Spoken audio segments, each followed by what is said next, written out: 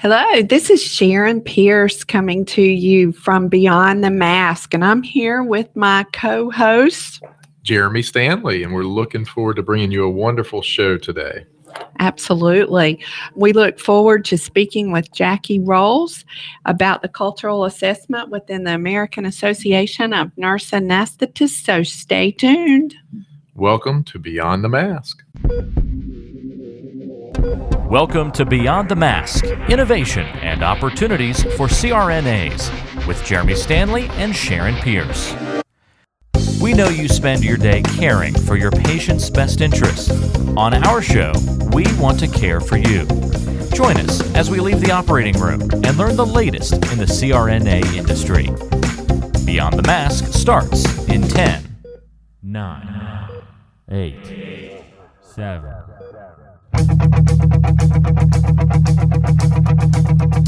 This is Sharon Pierce, and I have the fortunate opportunity today to be talking to Jackie Rolls. Jackie is the Nurse Anesthesia Program Director and Associate Professor in the Layton School of Nursing. In addition to that, she's a clinical instructor for the College of Osteopathic Medicine. Dr. Rolls earned her bachelor's degree in nursing from Ball State University, a master's degree in business administration from the University of Memphis, a certificate in nurse anesthesia from the Truman Medical Center School of Nurse Anesthesia, coupled with a Master of Arts degree in biology from the University of Missouri at Kansas City. In addition to that, she also has a postmaster's certificate as an adult nurse practitioner from Ball State University and a doctor of nursing practice from Barry University. Jackie, I'm exhausted just telling your credentials. But today we are bringing Jackie in to speak with us about something that she did within the AANA. She is also past president of the American Association of Nurse Anesthetists, and she was appointed to chair a very important task force this past year within the AANA. So, Jackie, how about you give us a little kickoff about the cultural assessment that the task force that you chaired? Well, sure. Thank you, first of all, Sharon, for having me today and giving me an opportunity to educate people on the Cultural Assessment Task Force. So in the summer of 2017, there was a group of concerned AANA members who began proposing actually an emergency resolution concerning the culture of the AANA and their wishes to have this culture studied and to improve upon the culture. The president at the time, Dr. Bruce Weiner, met with that group, and he pledged that the AANA Board of Directors would form a cultural assessment task force. This task force was formed in the fall of 2017, and we had representation from various stakeholders in the AANA. So we had also the National Board of Certification and Recertification representative, the foundation, the Council on Accreditation, as well as a current board member, a student member, a member greater than 5 years, a member 1 to 5 years, a representation from the military, and a business owner, past president, and an educational program director. So we had quite a diverse group that was looking at the ANA culture. The aim of the group was to shape a current analysis of the organizational culture, see what the future organizational culture should look like according to the membership wishes. So we hired a consultant. There was the Sort Soul group out of Wisconsin to help us do this. We had some initial interviews one-on-one with various stakeholder groups of the AANA and leaders that kicked off at mid-year assembly in April of 2017, right? No, it was 2018. Right? That's right. Yeah, sorry. This is a confusing year. So we had a lot of one-on-one interviews. Then we did some phone interviews, and we culminated this with a survey that went to all 52,000 members of the AANA. The survey had 3 tenets. The first one was a list of 80 descriptor words where an individual ranks those, the top 10 descriptors that are important to them in culture. Then they ranked where they saw the AANA currently and where they would like the AANA to be. So we looked for gaps in that analysis. The main overview is the fact that culture is very important to all of us. And while we know what the mission and the vision and some of the published rules are for organizations, they're this underlying non-written expectations, values, customs, beliefs, ways of doing things that really runs an organization. And if you don't align your personal views and values of culture with an association that you're a member of, you're going to be dissatisfied and you're not going to be a member for very long. So I had the opportunity to look at the about 130-page report that was given to the board, which was pretty impressive, Jackie. Now, what were the gaps, I guess, is the question that I want to ask you in the cultural assessment. Right. Interestingly, we had 4,200 some members that answered the survey. We divided the results into the group as a whole, and then 3 groups: the AANA members, former members or never been a member, and the AANA staff. So we were able to look at everyone's results, and we were able to break out individual group results. Overall, the AANA does a really good job of branding, of advocacy, really doing communication to a degree.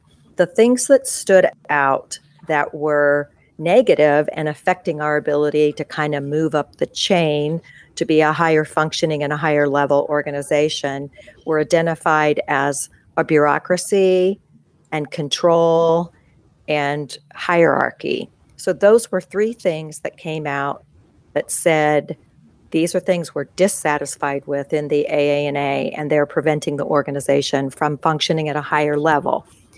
The Sortsall group brought in someone that is a specialist in Barrett values, Barrett cultural values, and it's sort of like Maslow's hierarchy of needs, and you need to progress through the lower levels and get up to the upper levels to be the highest functioning organization. We were missing some key elements during those 8 stages, and it came out that these things I mentioned are keeping us from moving forward. Then we also are missing some of more transparent communications, timely communications that are making our members feel dissatisfied, disengaged. You know, you speak about communication, and this is a battle that I think every single organization faces. Where's the line? Where is it too much communication to members? I mean, we are all pretty guilty of getting so many emails. You just hit delete, delete, delete. Was there any real points that came out about the communication piece? Like I said, we all struggle with that whenever you've worked within an organization. There were, and while we didn't ask for a lot of examples in the one-on-one interviews and some of the telephone group focus groups we had, there were examples of things to where members felt like information wasn't given in a timely enough manner or to the level of detail that they wanted. There were some concerns with members' perceptions anyway, that the board of directors is holding on to information and it's not getting to the membership, or it's not getting to the membership in a timely enough manner. And we did discuss the fact that some of that has to do with board level functions and whether it's a strategic initiative that the ANA is working on and it can't be released at a certain time. But if it can't be at a certain time, then it needs to be released later. There were members who were asking what's going to happen with the results of the task force, for example, that we have consultants used in the ANA. Nobody hears the results of those, and they're not sure whether the results were good, bad, could have made a difference. And so we were sure that this report was available to all members to read and understand, or try to understand, and be able to ask questions. Just as curiosity, I know that they can track click-throughs if people actually read a report on the website or when it's sent out. Did they do any click-throughs to see how many people actually looked at this report? Not to my knowledge. We are in the final stages we just did a post-analysis survey of satisfaction with the consultant for the members on the team. We did a debrief for those of us that were leading this program. And I do know that our consultant had a meeting recently with the AANA CEO and staff leadership to talk about beginning some implementation plans or plans for the future, and that the board of directors will be looking at this results a little bit deeper, the recommendations, and moving forward. But to my knowledge, no one has asked that question. It's a good question, and I'm sure we could get that information somewhere. Would be interesting, but over 4,000 people responding is a pretty good response rate. What does that put that at? I can't do the math real quick Well, in it's my less head. than 10%. I mean, we were actually I was hoping we would have 5,000 people, and we didn't. But the consultants were very happy. They do a lot of work with different organizations, for-profit, nonprofit, government organizations. They were thrilled. And the way the results came in, we tracked it by region to make sure that we had enough results that it could be a statistically significant sample so that we could really extrapolate data from it and predictive data. Well, I downloaded the recommendations, and there were six recommendations that came out of this. And so now you're continually meeting, or somebody is continually meeting about how to put forward these 6 recommendations. Is that what I'm hearing you say? We recommended them. We went over them with the board, and we actually have them listed in order that we felt they were important to address first. So it really lies in the hands of the board of directors right now. We have been told that there will be some more work with SORTSOL, that they will be engaged in a new contract to try to work with the board to look at coming up with a timeline of implementation of recommendations and how to do that, and that the board has accepted the report and actually wants to implement each recommendation. So I think now it's going to be a question of what are the resources in terms of time, talent, and treasury, and figuring out an implementation/action plan and how we're going to hold people accountable for a culture change, because normally it's 5-10 years to change culture. Mm-hmm. One thing you said that they also queried non-members about the culture of the association, which seems kind of odd to me. I mean, how would a non-member know the culture of the association they don't belong to? That's a good point. And when we looked at it, there were in that group over 300 former members of the AANA, so who have dropped their memberships because they do not see the value in it. And then we had 27 non-members, never been a member. I found it quite interesting we had that many responses. The former members are a little easier to explain because, as I said earlier, if you don't feel your organizational values align with your personal values, you're dissatisfied, you're not going to be a member or engaged for very long. The non-members, while they haven't been in the AANA, in my mind, can't speak to the culture. What they can speak to is their perception of what is going on. And some of them pointed out that they have seen or heard things on social media, that they didn't like the way conversations were taking place, lack of respect in some of the conversations on social media. So that may be preventing us from keeping members satisfied or even getting new members in if they see a lot of infighting in the organization. You know, whenever I was reading over some of it, actually, I found one place that I thought was interesting where there was some advice given to the board, and it said that the need to respond to the squeaky wheel or the vocal minority, and this is where the member-driven part of the association holds the AANA back, listening to the squeaky wheels. Was there much discussion around that particular point? Well, there was discussion about, does the tail wag the dog? And that's a common phrase people say to really refer to the squeaky wheel, and that the squeaky wheels are the ones that are always bringing something forward. It's addressed, and it might make changes only for a small group of the population of the membership. We did discuss that, and we discussed that there is legitimacy in everyone's views, and you have to look at that and you have to weigh what is the bit of truth on both sides or finds common ground, but that we also can't be held hostage to a small group, a small number that maybe doesn't reflect the whole view of the majority of the membership. To me, that's where the survey came in that we actually reached out to every AANA member, and everyone had an opportunity to participate so everyone's voice could be heard. So we can take this group now, the data results, and we can say this is reflective of the membership and not only of a small group of people. Now, I noticed that the staff within the organization was also included in this data. Now, were there any gaps that were found within the staff at the association with the culture? There were. And there's something called cultural entropy that we measured, and that is the measurement of the degree of dysfunction in an organization. And if it's above a certain percent, then your organization's in crisis. If it's less than 10%, you're healthy, and I believe it's 40% that you're in crisis. I was surprised, as were others, that the highest level of entropy score was our staff. So we feel like the staff is saying there's some stress, there's some dysfunction. And Sharon, you and I know, as having been on the board for years and having been president of the AANA, that our staff works extremely hard. They are as invested in this association as are our membership. And I believe now maybe they're working too hard. And there's a lot of changes with the change in the board and the governance. There's changes every year, and that they feel like, in talking with some of them, they have one priority, they're working really hard on it, and then it gets yanked out for another priority.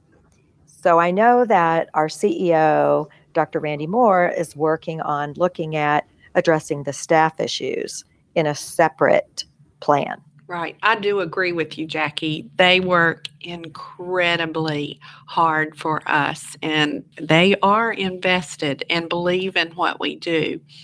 And I too believe that they are worked very hard. We've had many discussions in the past, good governance discussions about how long somebody should serve on the board of directors. A lot of organizations have their presidents be the president longer than 1 year. Now, since we've sat in that seat, I'm not too sure if you want to be president more than 1 year, because you and I both know how difficult it can be. Mm-hmm.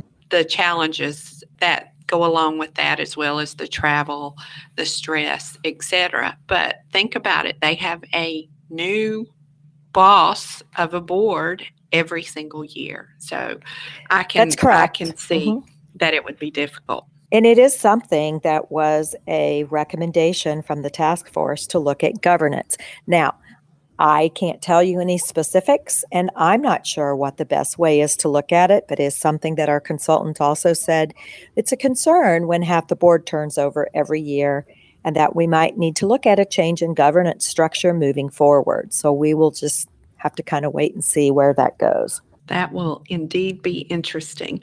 Now, I do notice also that part of the cultural problems, it seemed as if there was a lot of talk about hierarchy, leadership, governance. Does this sound like to you, maybe it's just me, to what people say about society in general, not just their organization, but this seems like a very similar theme? Am I reading that correctly? No, I would agree that there's a similar theme with the whole status of our country and even government and other organizations we may be in. And even when the members talked about the incivility in communications, we know that's rampant right now. You can see it all over Twitter. You can see it on other things on Facebook or in the news. So some of that, I think, is a society problem. But by the same token, I think the more we can identify people's perceptions and feelings and what they want, we then can do a better job of communicating, making people understand, bringing people to the table with their ideas and what we need to do to plan to move the AANA forward and to enhance the profession. I believe this is the first time we've done anything where we gave every single member, student, and staff the opportunity for a voice. So I think that's groundbreaking. Absolutely. Do you know of another organization who has that has done something similar to this, or is this what this consultant company does all the time? It's what they do. So they brought in, when they did their proposal, they brought in examples of companies they had worked with and some of the examples of what they had found. But I personally don't know anyone that has done a cultural analysis at this depth. I know there's several other things you can do to look at culture in businesses, but at this depth, it seems to me there's no one else I know personally that's done it. Well, considering your background, also having an MBA and being interim executive director of the AANA, they made a spectacular choice in having you chair this task force, because you bring a lot of pieces to the table that probably nobody else in our organization could do. So we thank you for that, Jackie. This has been absolutely interesting. 5 to 10 years is what they're saying could be that it would take for the culture change. Is that what I heard you say? That's what I said. And when I was in MBA school, they talked about culture could be changed in 2 to 4 years. And now everybody's saying it's longer. And I think for an association where we have members all over the country, I do think it's going to be longer, and how we're going to do it and manage that through will remain to be seen.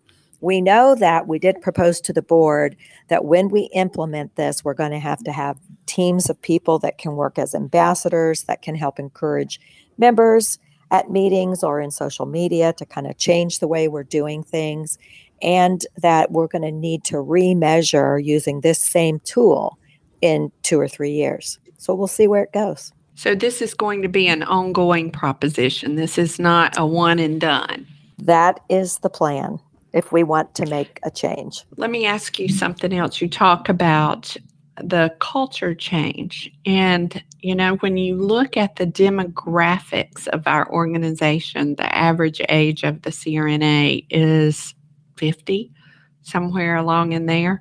Do they make any association between the ages of your demographic with the culture change? So we did not break the data out by age, but we have that capability. The great thing about this survey was the demographic profiles that we built. We took questions on the front end, and we made sure we can later on go back and do data cuts. And we have 10 or 12 of them that are free, and then we'd have to pay for a little bit more.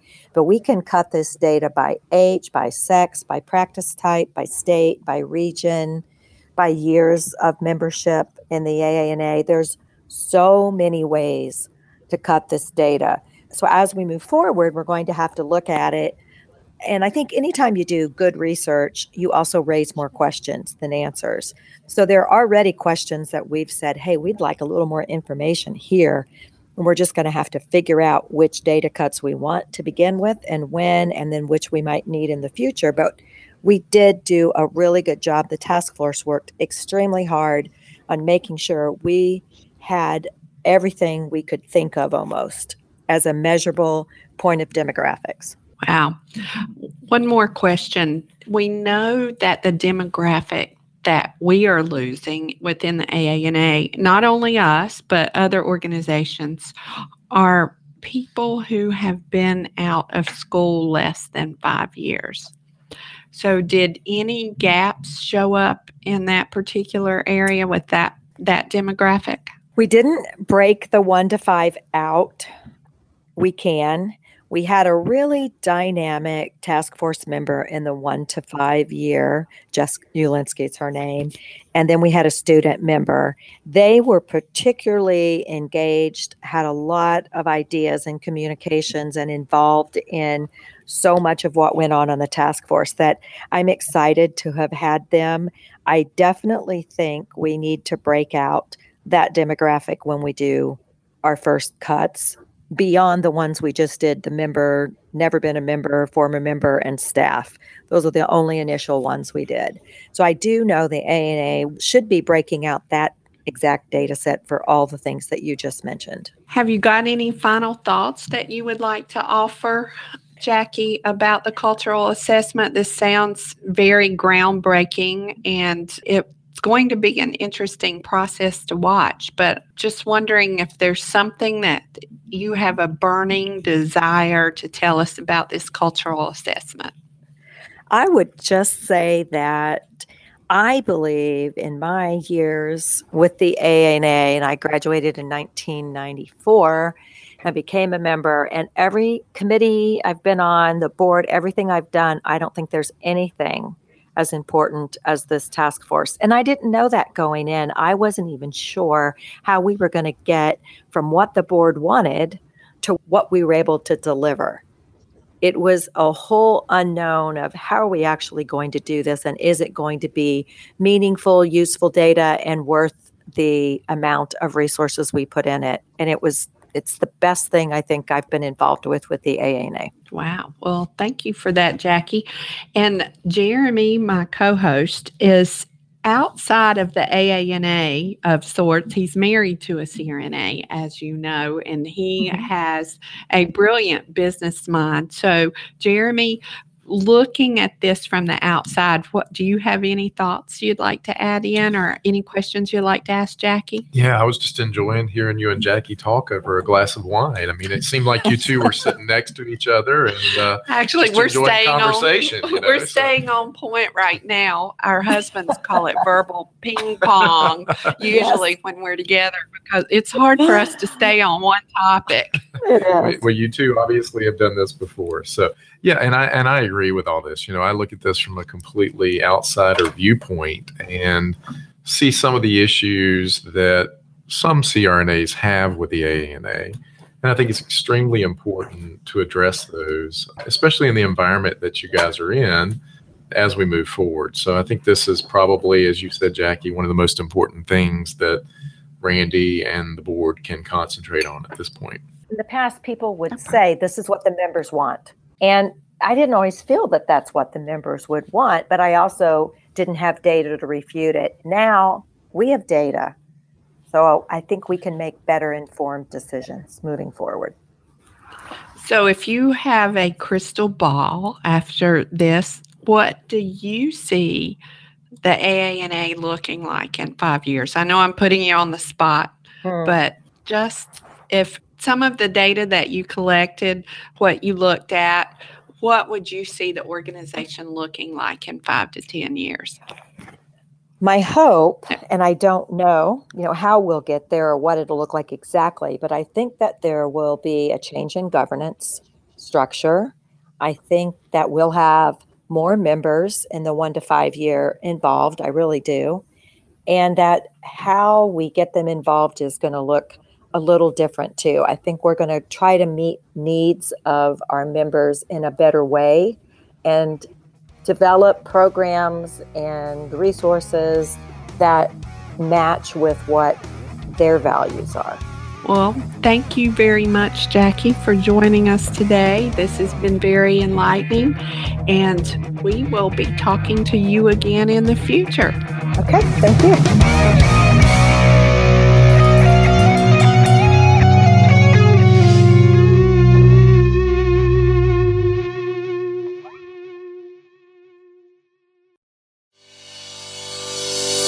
Hi, this is Jackie Rolls, President of the International Federation of Nurse Anesthetists and President and founder of Our Hearts, Your Hands, a global anesthesia support community that takes donations to allow nurse anesthetists in low and middle income countries to go to educational programs, buy equipment, or textbooks.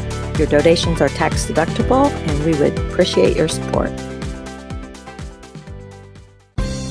Next time on Beyond the Mask, we'll be talking about 1099s. Statistically speaking, there's about 14% of the CRNA population, give or take, that are freelancers and are doing freelance 1099 work. We're at a point that demand is extremely high for CRNAs, and we're seeing lots of opportunities. And the reason people want these 1099 opportunities is because there's an opportunity to make more money. Tune in next week to hear more.